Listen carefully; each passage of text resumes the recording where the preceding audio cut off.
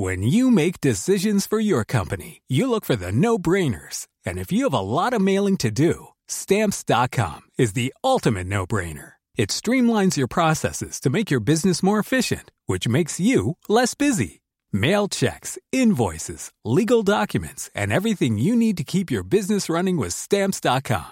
Seamlessly connect with every major marketplace and shopping cart. Schedule package pickups and see your cheapest and fastest shipping options from different carriers, with rates up to 89% off USPS and UPS rates. And with the Stamps.com mobile app, you can take care of mailing and shipping wherever you are. Make the same no-brainer decision as over 1 million other businesses with Stamps.com. Sign up with code PROGRAM for a 4-week trial, plus free postage and a free digital scale. No long-term commitments or contracts. That's Stamps.com. Code PROGRAM. The secret to summer-ready skin is here. Osea's #1 best-selling Undaria Algae Body Oil, clinically proven to instantly improve skin elasticity and transform dry skin to silky, soft, and unbelievably glowing. Its signature scent of freshly squeezed grapefruit, cypress, and mango mandarin transports you to sun-kissed summer days. Get healthy, glowing skin for summer with clean, vegan skincare from Osea. Get 10% off your first order site-wide with code GLOW at OseaMalibu.com. The Telegraph. Podcasts. I want you to try and picture an image. Not great for a podcast, I know, but bear with me. It's a photo of a room. The shot is taken from high up in one corner, from a CCTV camera. The image itself is grainy and faded in colour, but at the centre, you can clearly pick out 2 people, standing close to each other. One, a man on the left, has his arms reached out. The other, on the right and closer to the door, is doing likewise. And between them is a package. It's the person on the right who draws the eye immediately. They're wearing a backpack. You can see they're white, the forearms are showing, but you can't tell much else. Their face is covered with what looks like a balaclava and ski goggles, or maybe glasses. The point is, they're hidden. Deliberately hidden. Taking a look at this, your mind kind of wonders, could this be the smoking gun? What's in this box? Is it hacked emails? Could it be a message from Russia? Marshall Cohen, a reporter with CNN, was part of the team that uncovered the photo. They knew the moment they saw it, they had a scoop. And it's like something from a film, because the guy had a balaclava on and sunglasses. I mean, point being, his face is totally obscured. Yeah, I mean, if he was doing something, it seems like, you might be doing something shady if you are putting on a disguise, trying to avoid being seen. Clearly, he wasn't delivering a pizza. Okay? Do we know what happened to the package or what was in there at all? Unfortunately, we don't. But we do know what happened that day. WikiLeaks, the group that publishes leaked information, sent an email to say that they had the archive. It's since become public knowledge that the account they wrote to was controlled by Russian spies. 4 days later, WikiLeaks published 20,000 hacked Democrat Party emails on the eve of its presidential convention. We also know something else. This wasn't pulled from the CCTV of a shady Moscow building or some anonymous Washington DC hotel. This was playing out in a luxurious red brick apartment block in West London, just 2 minutes walk from Harrods. I'm Ben Riley-Smith. This is Crossfire from the Daily Telegraph, Episode 5, The Hack. In this episode, we follow the story of how one man managed to transform the American election without even leaving Belgravia. Now, there were 2 big releases of hacked information before the 2016 vote. One was of Democratic National Committee emails, and they showed the supposedly neutral body trying to help Hillary Clinton beat Bernie Sanders to the presidential nomination. That was the one that dropped just before party convention. Not good for Clinton. The other, which came in the final month of the campaign, was from the email account of John Podesta, Clinton's campaign chairman. Secret speeches, unguarded comments about the candidate. Again, not good for Clinton. Here's what Amelia Thompson-DeVoe, a reporter for the website 538, remembers of why it was so damaging for Clinton, especially the Podesta emails. People were plainly paying attention to the leaks, and it didn't help her for pretty obvious reasons. These emails really laid bare the inner machinery of her campaign in a way that was often not flattering. I think probably if you looked under the hood in any political campaign, you'd find things that wouldn't necessarily reflect well. But this was all happening during a sort of critical late stage in the presidential campaign. And, it was a distraction. It didn't look good for her. There were these back and forths that I can remember between her campaign advisors about how do we sort of take this person who isn't necessarily a natural politician and make her seem more authentic. And of course, that's exactly the thing you don't want happening if you are trying to present yourself as authentic, to have, the details of how people are trying to portray you that way behind the scenes. It was especially damaging because it did it tended to reinforce some negative things that were already out there. So, the hack happened. It hurt Clinton. It mattered. And that red brick building in Belgravia is the epicenter. Why? Because it's the Ecuadorian embassy. And in 2016, it was still the home of Julian Assange, the founder and architect of WikiLeaks. For almost 7 years he lived there, fearing extradition to both Sweden for a rape allegation and America for the vast cache of diplomatic cables he published in 2010. It is the comings and goings in that building that I'm really interested in, because it reveals something about US elections, both the last one and the one we're about to face. Not just the ease with which they can be manipulated from afar, but also about the willingness of Trump and his allies to lean in. I went there to see the embassy myself. Well, here we are inside the Ecuadorian embassy, and it's only once you step through the door that you realise what a tiny space it actually was that Assange was occupying for those 7 years.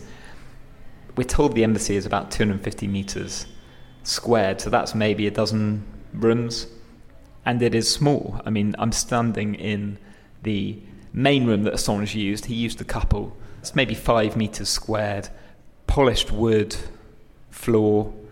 It's been stripped bare since he's left. But talking to those people who do have a sense of what it was like then, this room was absolutely packed with computer equipment. There were 10, 20 laptops, 10 mobile phones, metal boxes to one side packed with wires and cables and internet routers. This is where he spent most of his time. Sometimes he wouldn't be seen for days, having not left this room. He was also very secretive. There is a keypad on the outside with all the numbers lit up with a blue light. Only he had the code. To give you a sense of how small this area is, I'm just going to walk down the corridor from the front of the apartment to the back. We're passing a communal area, some of the offices where the officials work, a big meeting room with a brown table. And now we're pretty much at the back of the apartments. And on my left is a second of the rooms that Assange would use. Actually, it's padlocked and taped up with yellow and black tape right now. And then if I walk all the way at the back, you pass a kitchen, and then right at the back is what was nominally his bedroom. So it's a small room, maybe 3 or 4 metres long and a couple of metres wide. There's also a shower unit, and next door there is another small shower. So that is the totality of the space that Julian Assange lived in for the best part of 7 years. It's quite remarkable, really. Understanding the full extent of WikiLeaks and Assange's involvement in the release of the hacked material is hard. But luckily, there's a cheat sheet. The Mueller report is 448 pages long and contains about 200,000 words. That's the length of Moby Dick, or approaching half of War and Peace. Special Counsel Robert Mueller's team had almost 2 years to scrutinise Russian interference and had a big section on the Democratic hack. Here's the first line from that part. The GRU hacked the computers and email accounts of organizations, employees, and volunteers supporting the Clinton campaign, including the email account of campaign chairman John Podesta. And a little later, this. In total, the GRU stole hundreds of thousands of documents from the compromised email accounts and networks. The GRU later released stolen Clinton campaign and DNC documents through online personas DC Leaks and Guccifer 2.0, and later through the organization WikiLeaks. The release of the documents was designed and timed to interfere with the 2016 U.S. presidential election and to undermine the Clinton campaign. So the core conclusions again. It was Russia that did the hack. It was WikiLeaks who partly distributed the material, and the Kremlin intended to undermine Clinton. Understanding the degree of Assange's direct involvement is more difficult.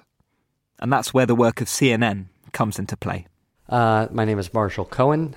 I'm a reporter with CNN, where I have been since 2015. In early 2019, Cohen and his colleagues got their hands on what Fleet Street types would call a marmalade dropper. A story so good, it makes you drop your marmalade in the morning. It was incredible. CNN and CNN en Español in Ecuador and elsewhere obtained hundreds of surveillance reports. We're talking about visitor logs, daily reports and happenings at the embassy, video footage of Julian Assange inside meeting visitors and taking guests, and still images as well from those surveillance cameras from his stay over several years. The documents were produced by a private security company on behalf of the Ecuadorian government, probably to keep tabs on Julian Assange. They were forensic in detail and give a picture of what Assange's life was like and the influence he wielded. You know, his power rivaled that of the ambassador. And if the sitting ambassador gave a decree or a decision that Julian Assange didn't like, the security logs clearly show that he would work around it, and he would reach out to his very powerful allies in Quito, the Ecuadorian capital. He had a close relationship with the foreign minister of Ecuador, who of course is the boss's boss of the ambassadors. And it seemed almost that he had been amassing this power and waited for the right moment to use it. Russians. You guys report that some Russians visited Assange during the summer of 2016, and one in particular. Can you unpack that? Yeah, summer 2016, right? So turn back the clock here. Donald Trump and Hillary Clinton just are now becoming the nominees of their parties. You can forget about the primaries. It's time for the general. And things are getting serious. This is when Americans start to tune in and start really paying attention and forming their opinions. Lo and behold, Julian Assange was taking visitors, Russians, at the embassy in the month of June 2016. There were several interesting guests. The most interesting, I would say, was a man by the name of Nikolai Bogachikin. He is the bureau chief for RT in London. RT, of course, being the Kremlin-controlled news outlet, propaganda outlet that the Russian government uses to spread its desired message around the world. On one of those visits, and it is incredible to read this, Nikolai Bogachikin brought a thumb drive, a USB drive, to Assange. The meeting was arranged almost with no planning, according to the surveillance documents, and it required last-minute approval from the ambassador. We don't know what was on that USB drive. We don't. And the reports don't say. Bogachikin denies that it had anything to do with the election, but Special Counsel Robert Mueller, in his report, says clearly that they cannot rule out the possibility that some people who visited Assange that summer brought hacked materials. Did he deny to you guys that he gave the USB stick, or just that it had anything controversial on it? His statement to us was, frankly, very difficult to decipher, almost gibberish. But in the past, he has proudly mocked the possibility that he had anything to do with it. For my money, the most fascinating bits in the documents are the CCTV stills. That package drop-off we talked about at the beginning was one of them, done just days before the first WikiLeaks drop, before the convention. Another showed Assange sharing a takeaway with Andrew Muller-Magoon, a German hacker. He visited Assange 12 times before the 2016 election. The Mueller report says that Muller-Magoon may have assisted with the transfer of these stolen documents to WikiLeaks, but it's not conclusive. Muller-Magoon didn't comment when CNN approached. He's previously denied the claim. And then there's when, at the apparent insistence of America in the final weeks of their campaign, the Ecuadorian ambassador tried to put a stop to the ongoing release of information. So they took the drastic step, something they had never done before, because remember, Assange had all these powers. They shut down his internet and they shut down his phone. Now that did not stop the Podesta releases. But what did happen was that the conditions inside the embassy started to deteriorate. Assange threw a tantrum after tantrum, and was fighting. There were physical altercations. He put his hands on people, and there's photos of this. Tensions boiled over. Things got very, very serious. And the ambassador there essentially said, you know what?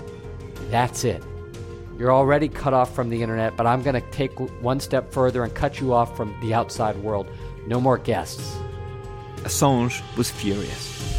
He got the decision overturned by higher-ups in Ecuador, but the relationship was more fraught than ever. Soon afterwards, at 1 a.m. in the morning, 2 people came and removed boxes covered in blankets, as well as 100 hard drives. You can see them caught on CCTV, clear as day. CNN has reported that the people who came that night worked for WikiLeaks. Despite all the controversy and being trapped within the walls of the embassy, Assange was able to maintain the flow of information, and it was being applauded in Trump world. I read the emails, much going through them like everyone I think else interested in reporting or following this did, and it was clear to me that these were devastating. And Assange did interviews subsequently. He said, I've got more, and they'll be equally or more devastating. Jerome Corsi, it's fair to say, splits opinion. In his eyes and those of supporters, he is an investigative journalist, covering the issues the mainstream media won't touch. To critics, he's a crank. He's perhaps best known for pursuing the comprehensively debunked idea that Barack Obama wasn't born in America, the so-called birther claim. He's also a regular on InfoWars, a right-wing media network associated with any number of bizarre conspiracy theories. It was birtherism which brought him close to Trump, another believer who would call to discuss the idea. Corsi agreed to talk to me in New York. I'd expected him to be like his fire and brimstone personality from InfoWars. He once used the platform to challenge Robert Mueller to a fistfight. I'm fed up with this. I want to say to Mueller, let's go out in the backyard of the Justice Department. You got to have let's duke it out. But while he was dogged in defending his positions, he was mild-mannered and more polite outside that bubble. As you heard, he was excited when the emails first dropped. But what he did next would result in him spending dozens of hours being grilled by Mueller's team. He tried to get to Assange. At first, Corsi demurs when I bring this up, but then I quote a bit of the Mueller report. What about the Ted Malloch thing? Can I just read? I was going back through the Mueller report and read the bit that Mueller says, based on Malloch, I think. He says, according to Malloch, Corsi asked him to put Corsi in touch with Assange, whom Corsi wished to interview. Malloch recalled that Corsi also suggested that individuals in the orbit of UK politician Nigel Farage might be able to contact Assange and ask if Malloch knew them. And then Malloch tells you that he might not be able to do it. But that seems to suggest that you were trying to reach Assange in some form. That was quick, so let me repeat it. Ted Malloch, another Trump friend who lives in Britain, said Corsi asked to be put in touch with Assange. Corsi also floated the idea of getting Nigel Farage, the former UKIP leader, to make the introduction. Corsi says it was his editor at the website WorldNet Daily, where he writes, who was pushing the idea. My editors were pushing me to do it. If Joseph Farah had gotten me an airplane ticket, I'd have gone to London to see Assange. I would have rung the bell. I want to distinguish between, I was willing to make some efforts and put out some feelers and all the rest of it, but in my heart of hearts, I thought it was a waste of time. Because I thought, even if I do get in to see Assange, it's not going to produce anything. He's not going to tell me any more than he has already said. So your argument is, yes, you did make some cursory attempts to get in touch with Assange, sure. But you didn't break your back doing it, and it didn't happen in the end. It never happened. And if I had wanted it to happen, if I had been serious about it, I would have gone to see Assange. I mean, look, I went to Kenya to look for Obama's birth certificate. I'm not hesitant to do these things. But I considered it to be a fool's errand. What do you say to people who connect the dots and say, Russia hacked the Democrats and gave emails to WikiLeaks? Nonsense. But wait. Let me just finish. Completely stupid. Let me finish the line, which is the kind of allegation, I suppose, which is A, Russia hacked the Democrats and gave it to WikiLeaks, the emails. B, that Roger Stone and Jerome Corsi, friends of Trump, reached out to Assange to try and get the emails once they became aware of them, and that C, they would pass them back to the campaign because they would damage his biggest rival. Oh, you sound like Mueller. And in fact, if that had been the case, why was I not indicted? I wasn't indicted because it wasn't the case. Roger Stone is a name that may sound familiar. He's another Trump ally who showed interest in trying to get the information on future WikiLeaks dumps. In 2019, he was found guilty for lying to and obstructing Congress, a crime, partly over his communications with Trump campaign officials at the time. Corsi ultimately has a solid fallback. Never met Assange, never talked to Assange. To invite onto the stage the man behind Brexit. But the same can't be said for another Trump friend, a Brit. The United Kingdom Independence Party. Ladies and gentlemen, Mr. Nigel Farage. Nigel Farage's friendship with Trump was forged in the fire of the 2016 campaign. Where America's political class steered clear of endorsing him, Farage went all in. But I will say this. If I was an American citizen, I wouldn't vote for Hillary Clinton if you paid me. In fact, I wouldn't vote for Hillary Clinton if she paid me. In March 2017, after the election and Trump's inauguration, but while the Russian scandal was escalating in Washington, Farage was spotted walking in to the Ecuadorian embassy. He remained button-lipped about it at the time, but a year later, an American who'd worked with Christopher Steele said he thought Farage had once given Assange a thumb drive. The story exploded. Had Farage been a conduit between Trump and Assange? One gloomy afternoon in March, I got to ask Farage himself. We talked in a studio just off London's Leicester Square, where he does a radio show for LBC.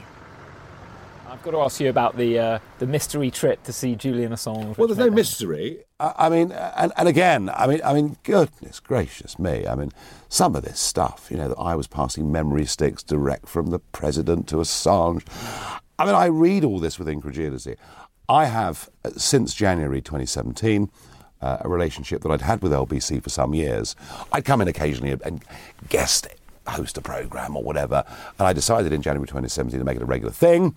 I do have a few guests. In fact, funny enough, Alistair Campbell's quite a regular, which is quite amusing.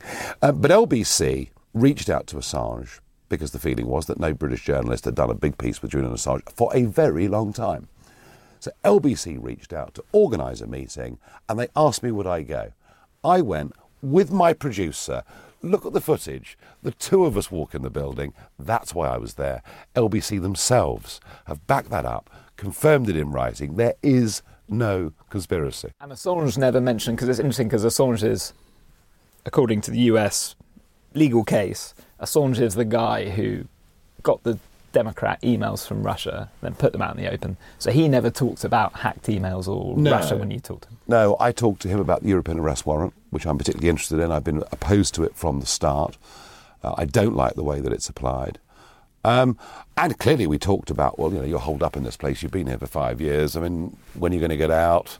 And what the interview was going to be about was, well, what assurances did he want before he left the front door, or was he going to stay there forever? And I mean, as much as anything, we'd have done it as a human interest story. When you were talking to Trump and his team before the election, was there ever any conversation about Russia, working with Russia, colluding with Russia? No, we didn't talk about that. I'm as you know, I'm slightly cautious to relay private conversations with him because I think he's too often surrounded by people who he frankly can't trust. So I'm cautious about that. But no, we've never discussed that at all. And if you really think about where Russia fitted in to his election campaign, it was an absolutely minuscule part of what he was talking about. Before leaving, I tried one last time to push on Assange. Farage was categorical. So you didn't pick up the sense that this guy was at the heart of trying to support Trump with hacked emails from the Democrat campaign, because that's what he's accused of. No, would someone like Assange naturally support Clinton and the State Department? Well, obviously not. He's their sworn enemies anyway. So would he have preferred Trump to win? Well, I don't know, but I guess so. But then he'd probably preferred any Republican to win. I mean, that's the point, really. The suggestion that's thrown to you that you were some kind of Trump stooge passing on a message to Assange. As I say, if only it was true, I could write wonderful books and tell huge stories, but it just is a load of old cobblers. Since I've talked to Corsi and Farage, a lot has changed. Assange is no longer cooped up in the Ecuadorian embassy. He's cooped up in a British jail cell, fighting extradition to America over his role in the 2010 diplomatic cables leak. No charges have been made about his actions in 2016, for now at least. Yet the vulnerabilities this saga uncovered have not gone away. They are just as relevant, if not more so, in this election year. The information revolution continues unabated. Material found online is only becoming more influential as the media landscape fractures. In 2020, it is still possible for someone 3,000 miles away from voters to wreak havoc on an election campaign. There is something else, too. It was not only Corsi and Stone who cheered on WikiLeaks as they disrupted the election.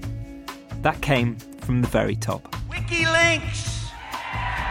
WikiLeaks! I love WikiLeaks. Oh, we love WikiLeaks. Boy, they have really WikiLeaks. Moscow and Belgravia have both had their say and found a warm welcome in Trump's corner of Washington. Who's to say this year it won't happen again?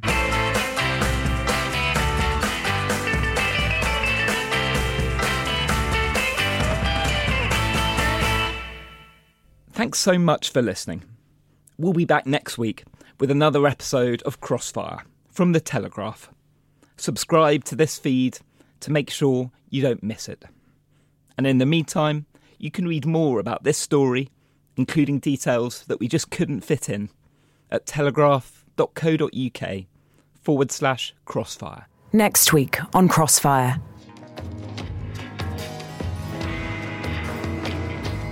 It takes a while for the significance to sink in. The White House press secretary is suggesting that GCHQ helped monitor his boss. What the heck is GCHQ? That's the initials for the British spying agency. It's unimaginable that he would not be aware that he is discussing sensitive issues with the number one counterintelligence threat in America at that point. So I can confirm that I'm not a spy. Okay, we're done. We're done. Okay, can I ask you one just on the GCHQ? No, you can go. You can f*** off is what you can do.